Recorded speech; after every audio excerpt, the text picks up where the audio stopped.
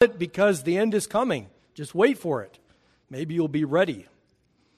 But if you think history is flowing in a different direction, then your response would be quite different. You might build a cathedral. You might work to reform our institutions, like the church and the state. The way that you think history is going will inevitably shape how you live your life every day. How does the world answer where history is going? Well, there are people who are optimistic. They think that they can build a utopia here on earth. And they'll do it through education or through legislation. There are various responses to where the flow of history is going. A glance at Scripture seems to suggest that the goal of history is the consummation of the kingdom of God. That means that it's all coming to a point of completion, where we are united to God in paradise, no longer encumbered by these sinful bodies, but we have been glorified in our new resurrected bodies. And Christ and his rule and reign assume more and more power until at last Christ hands the kingdom over to his Father, having accomplished his purpose. The last enemy to be defeated is death, which is banished forever. And when that mission is accomplished, all of the world will come before the throne of God for judgment, before their king. After the judgment, those who did not bow the knee to God in Christ as king will be sent to hell, the realm of all those who rejected the kingship of Christ. Those who bowed to the knee to Christ would rule and reign with him as kings in the new heaven and the new earth, this time obediently, like Adam should have. As much as can be discerned, the flow of history seems to be optimistic. Jesus wins. We know the end. He defeated Satan on the cross, and binding him, he curtailed his power, allowing him only to fight a losing battle. If we know the outcome of the end, and we do, then why is it that the pessimistic outlook of the present seems to dominate our view of history? The way I hear Christians speak about the present cultural realities would seem as if Christ will return to a weak and dying, battered church, barely hanging on, until almost nothing remains. And then, just before the last spark is extinguished, Jesus comes back and rescues that one or two people that are left. Is that how we should view history? Is that how we should think about the kingdom of God? Jesus came in the middle of history, or at least he came at the end of one age and the beginning of another. He inaugurated, or it began, the new covenant era. And the old covenant people of God, Israel, expected his coming. And they had their own preconceived ideas of what he would be like, what kind of king he would be, what his kingdom would look like. But Jesus was subverting all of their preconceived ideas of what the kingdom of God was. He was teaching them the true nature of the kingdom of God. They expected his kingdom to come with regal power and to overthrow all the wicked rulers of the world, especially Rome, and deliver the kingdom to them. And they would rule and reign with this Messiah. Thankfully, Jesus was teaching them the true nature of the kingdom of God and how it would be received. We saw that in the parable of the sower. Who it would contain, we'll see that next week in the parable of the wheat and the tares. And what is its nature? What is the nature of the kingdom of God? Remember, he teaches this in parables. And a parable, as one scholar says, is comparisons with sceneries and stories drawn from everyday life in order to conceal or reveal spiritual truths relating to the kingdom of heaven. Today we're going to look at the parable of the mustard seed and leaven to see what the nature of the kingdom of God is. And as we do, hopefully we will have our perceptions of the flow of history shaped by the Bible, and especially by this parable. Because the reach and reign of the kingdom of God is unstoppable. We must live like Christ will be victorious in our hearts and in the world. Turn with me this morning to Matthew chapter 13. We're going to begin together in verse 31. It is also printed in your bulletin. He, that is Jesus, put another parable before them, saying, the kingdom of heaven is like a grain of mustard seed that a man took and sowed in his field. It is the smallest of all seeds, but when it has grown, it is larger than all the garden plants and becomes a tree, so that the birds of the air come and make nests in its branches. He told them another parable. The kingdom of heaven is like leaven that a woman took and hid in 3 measures of flour till it was all leavened. This is the word of the Lord. Let's pray together. Father, we are grateful that you have gathered us together in your presence, and we ask that you would open up your word so that we may behold wonders therein. Give us eyes to see and ears to hear and hearts that understand. For we pray this in the strong name of Jesus, and amen. The kingdom of heaven is like. Jesus uses, as he did in the parable of the sower, a similitude. He wants to compare two things. You take something that you know a lot of, and you compare it to the thing that you do not know a lot of. We know, or at least first century in Palestine, knew a lot about farming. They are an agricultural subsistence society. They know what mustard seeds are. They know how small they are. They know how they grow. Jesus wants to show what the nature of the kingdom of God is, so he takes an everyday, ordinary occurrence, like a mustard seed, and compares it to something that we don't know anything about, the kingdom of God. I've planted gardens before, but I've never planted mustard. But it was common enough. It was used as a spice, and it was also used for medicinal purposes. Its seeds were not the absolute smallest, but relatively they were small, 1 to 2 millimeters. And despite that, they develop into quite a large plant. Jesus describes them as a tree, and we will talk about why he does that in a moment. But it's really a shrub. They grow to be about 6 feet tall, 6 to 20 feet. They can be large, depending on the climate. Jesus is forming a comparison between mustard seeds and the kingdom of God. Both begin very small, insignificant. Both expand to become large, the largest in the garden, as Jesus describes them, even supporting birds nesting in them.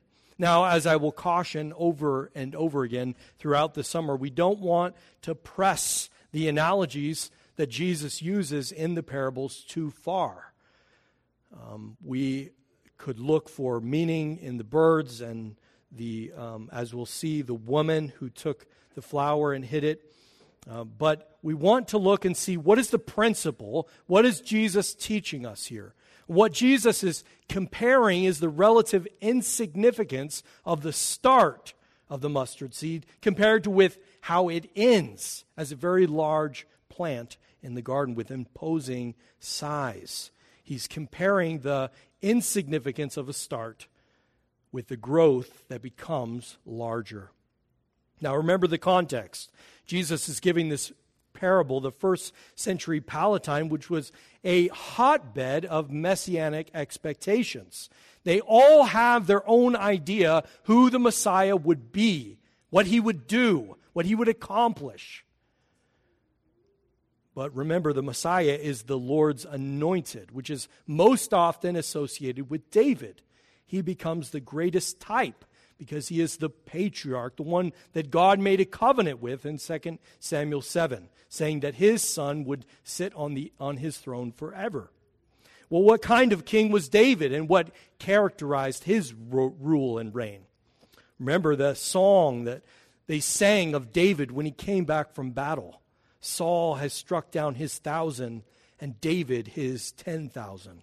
1 Samuel 18:7. His reign was characterized by expansion, beating back the enemies and reclaiming and claiming the land that God had promised to them. David and his son Solomon ruled Israel during a period of time known as the Golden Age in Israel. They experienced great prosperity and blessing as their faithfulness was met with God's faithfulness. They were faithful, and so God prospered the nation. And as Israel's history unfolds, prophets would encourage Israel to repent and turn back to the Lord, and then God would pour out his blessing upon them. There was a connection between their faithfulness and their dwelling in the land and their land prospering. The coming kingdom of God was described in very rich, lavish language, with Jerusalem depicted at its center. One example is from Isaiah chapter 11. Beginning in verse 1, Isaiah says, "There shall come forth a shoot from the stump of Jesse, and a branch from his roots shall bear fruit." He's talking about the promised Messiah would come from the line of David. Jesse is David's father. "And the Spirit of the Lord shall rest upon him, the Spirit of wisdom and understanding, the Spirit of counsel and might, the Spirit of knowledge and the fear of the Lord.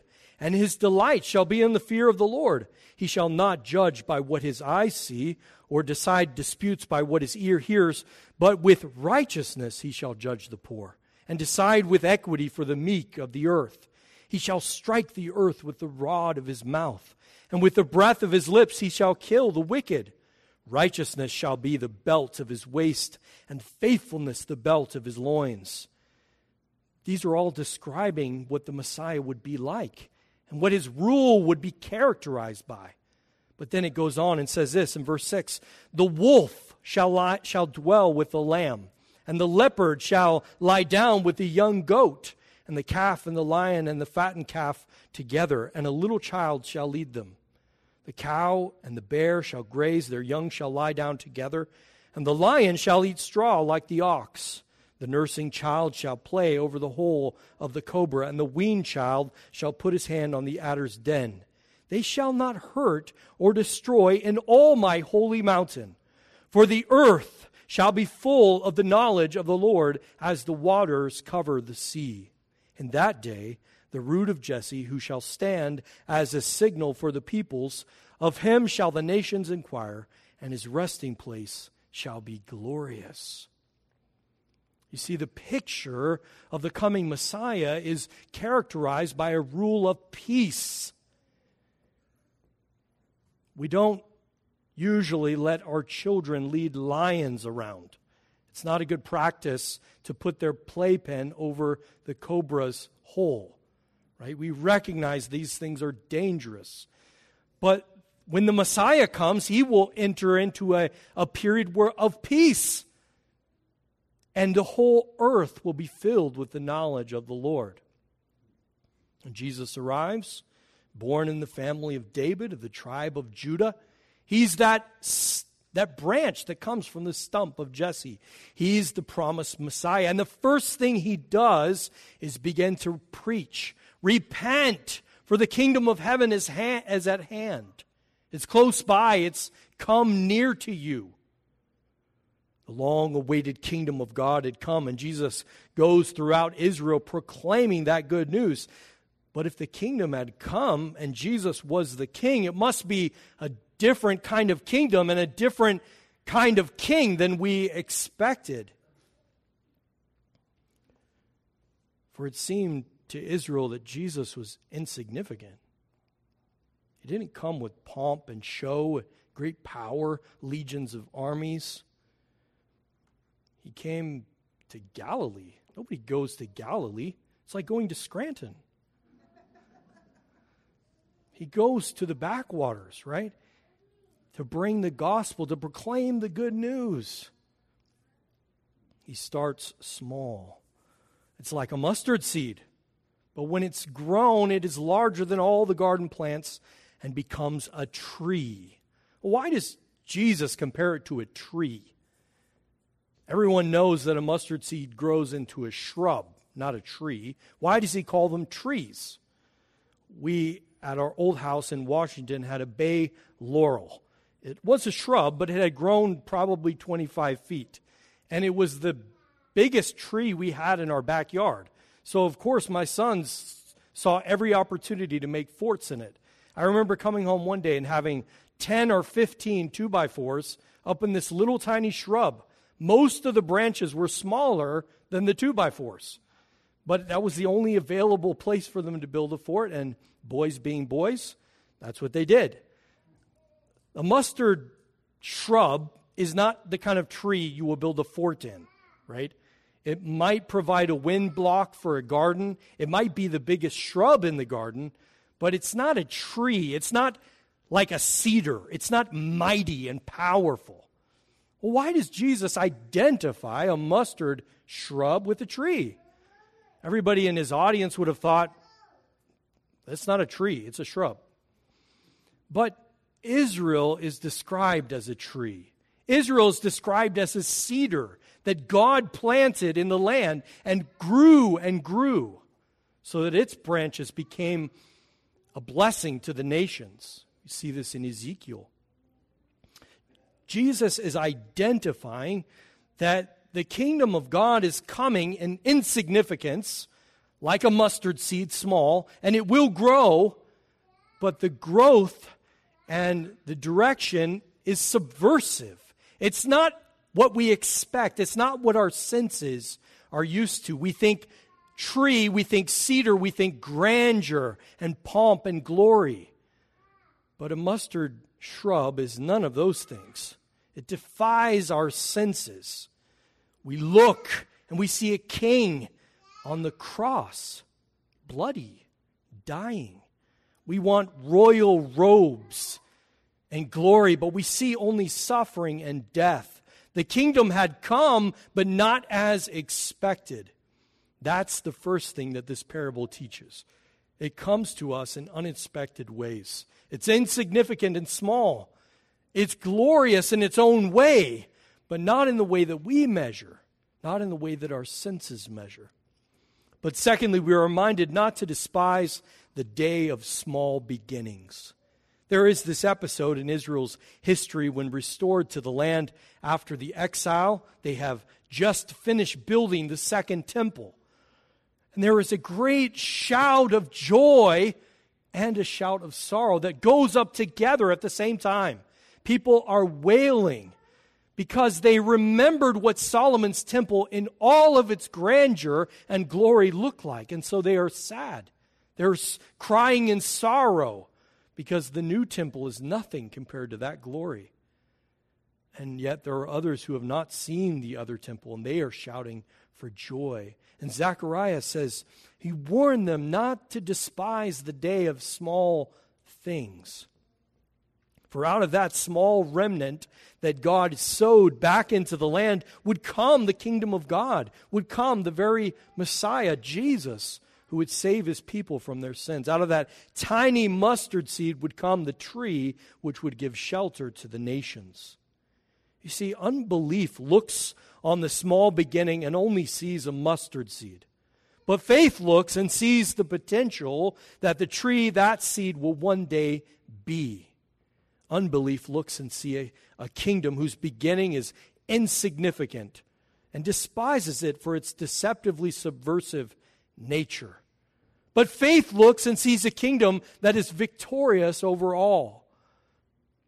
Unbelief sees a man who said he was king on a cross, bloody and dying. No place for a true king. But faith sees a lamb slain for the sins of the world. Faith looks and sees a lamb slain and realizes it's a conquering lion, the Lion of Judah, in whose death the curse of death and the power of death, namely sin, is defeated. Unbelief sees the Christian's call to follow Christ as a fool's errand, preferring honor and pleasure in this life. But faith sees that paradoxically, to gain your life, you have to first lose it. Faith refuses to rely on our senses, but rests and trusts in God alone. That despite the small beginning, the kingdom of God is triumphing over the world. Today is Pentecost. Jesus chose 12 ordinary men as the foundation for the church. And when they met at Pentecost, it was 120. Still small and insignificant. Yet that small mustard seed band of disciples turned the world upside down. So that we are sitting here on the other side of the world, recipients of that same message. The mustard seed grows into a great tree if you have eyes to see it. Because the reach and reign of the kingdom of God is unstoppable. We must live like Christ is victorious in our hearts and in the world. Jesus continues to press into the nature of the kingdom with a further analogy. The kingdom of heaven is like leaven that a woman took and hid in 3 measures of flour till it was all leavened. Some have tried to read too much into the analogy of leaven, seeing that in much of Scripture, leaven represents sin or wickedness. We're to cast out the leaven. We're not to have leaven. Now, admittedly, there are sacrifices that did include leaven. The wave offering and the thanksgiving offering had leaven. But, as in Jesus' statement, beware of the leaven of the Pharisees, Matthew 16:6, or Paul's exhortation to cleanse out the old leaven, that you may be a new lump, as you really are unleavened, 1 Corinthians 5:7. But as you look closer, the comparison is not on the leaven itself, but the process of leavening, whereby something is transformed thoroughly by the input of something that is foreign. We are to beware of the teaching of the Pharisees and the effects that it will have on us, leavening us with their teaching. The teaching or the malice and envy that Paul warns about in 1 Corinthians 5. These speak exactly to what Jesus' analogy is getting at, the pervasive nature of the kingdom of God. Leaven is not like a jar of yeast you might have in your fridge. Leaven is leftover dough from the previous batch that is folded in to the new dough. Then with time and heat and the proper moisture, the leaven works to permeate the whole new batch so that all of the dough is now leavened. And Jesus' analogy that he uses is not like a woman making 1 loaf of bread for her family. These are bakery-level qualities. 3 measures of flour is a bushel of flour. That is the equivalent of 128 cups, or 16 5-pound bags. In addition to the nearly 42 cups of water, that's over 100 pounds. This is enough to feed 100 people, possibly the whole little village.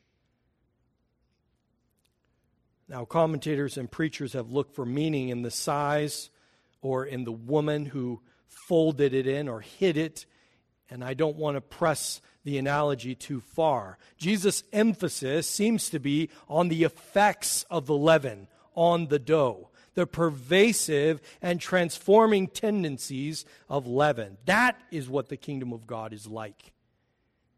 Leaven is pervasive and transforming. There are these 2 aspects of the effects of leaven that are determinative of what the kingdom of God is like. First, that it transforms from the inside out. The leaven is taken and hid in the dough. In this case, the woman takes 3 to 4 pounds of already leavened dough and kneads it into the flour and water mixture. And once it's worked in, it begins to transform the entire batch from the inside out. Cultural transformation has been at the forefront of many conflicts lately in the church. What is the church's relationship to the broader culture? Which relates then to the question of what is the mission of the church? If the church is responsible for transforming culture, that would inevitably affect and direct her mission, how she conducts herself. Well, I can't do justice to the complexity of this issue. This parable does open up avenues for us to understand and answer these questions. I've said before, the kingdom of God is not a geographical location like the kingdom of Great Britain. We can't point to it on a map. It's not like all those who are in the kingdom of God are amassed in one place. The kingdom of God may not even be the best word to translate what Jesus is speaking of. It may be better to speak of the kingship of God, or the dominion of God. It really speaks to his rule and reign. The kingdom of God, defining it this way, helps guard us against thinking that our cultural endeavors are expanding the kingdom of God, or building, or erecting. These are not the language that we find in Scripture. The kingdom of God is expanded when people submit to Jesus as their Lord, as their King.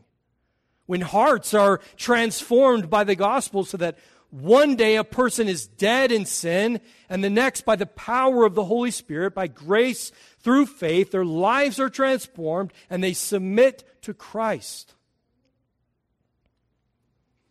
That's the kingdom of God expanding. We can proclaim it, we can enter it, we can reject it, we can inherit it, we can possess the kingdom, but the growth and the building language are all reserved for God. God builds his kingdom. God expands his rule and reign. And we proclaim the good news of the gospel, and we call people to repent and believe. The church is the sphere or the place where the kingdom of God is breaking into this present world. The church is an outpost, a colony of heaven. We reside as members of the church with our primary citizenship in the kingdom of God. We straddle two worlds. The church's mission is simply the Great Commission, to go and make disciples of all nations, baptizing them and teaching them to obey Christ. Baptism is the certificate of your citizenship in the kingdom of God. And obedience to Christ is the breaking in of the rule and reign of the kingdom of God here and now. The church is primarily to make disciples. And disciples, in turn, go out and, living as citizens of that heavenly city, transform the city of man by living obediently to Christ. So in a way, the church does transform the culture.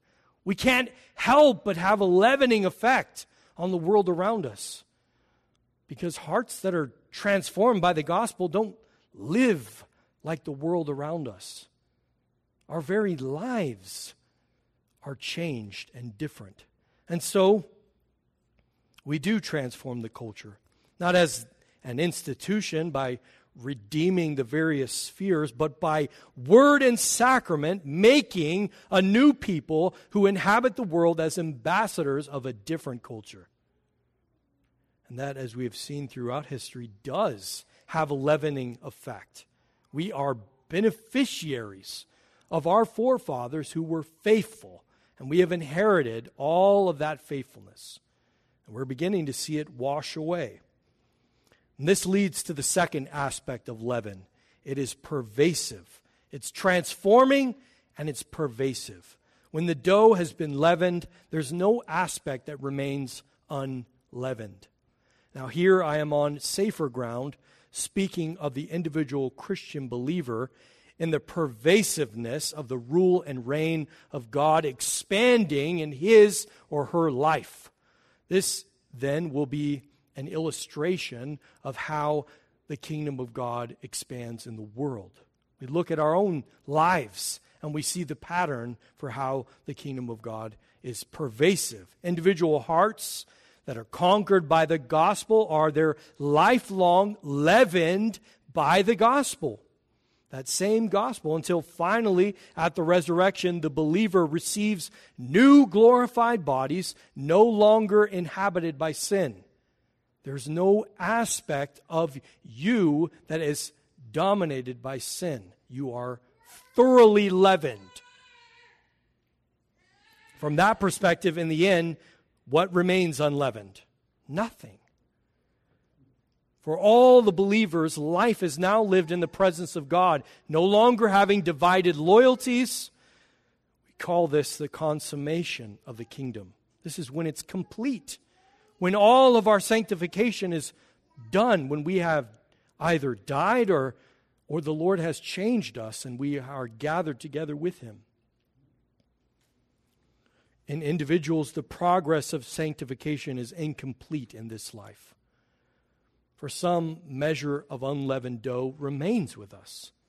As much as we battle against the flesh and the world and the devil until we die, that battle continues to go.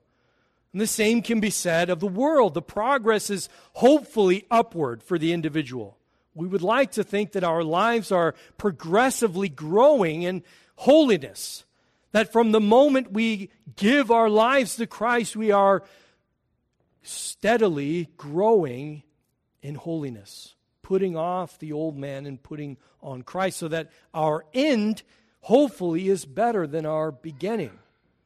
But many of us know people who have died Christians in their old age who were worse off than they began.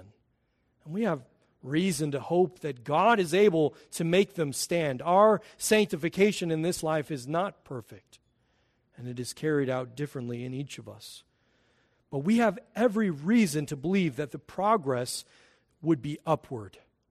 And the same goes for the church and the progress of the kingdom of God spreading throughout the world. We have every reason to believe that God will be victorious, so that there will not be, at the end of the age when Christ comes again, a battered and dying church, but a victorious church.